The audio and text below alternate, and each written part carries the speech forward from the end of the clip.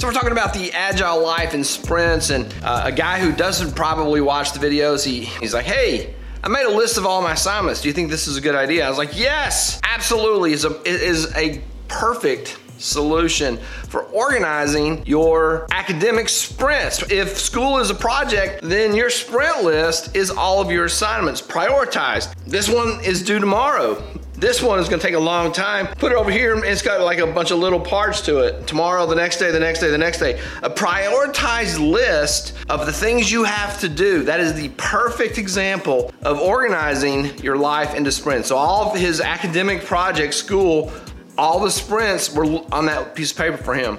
I asked him a couple days later, how's it working for you? He goes, it is working great. Guess what?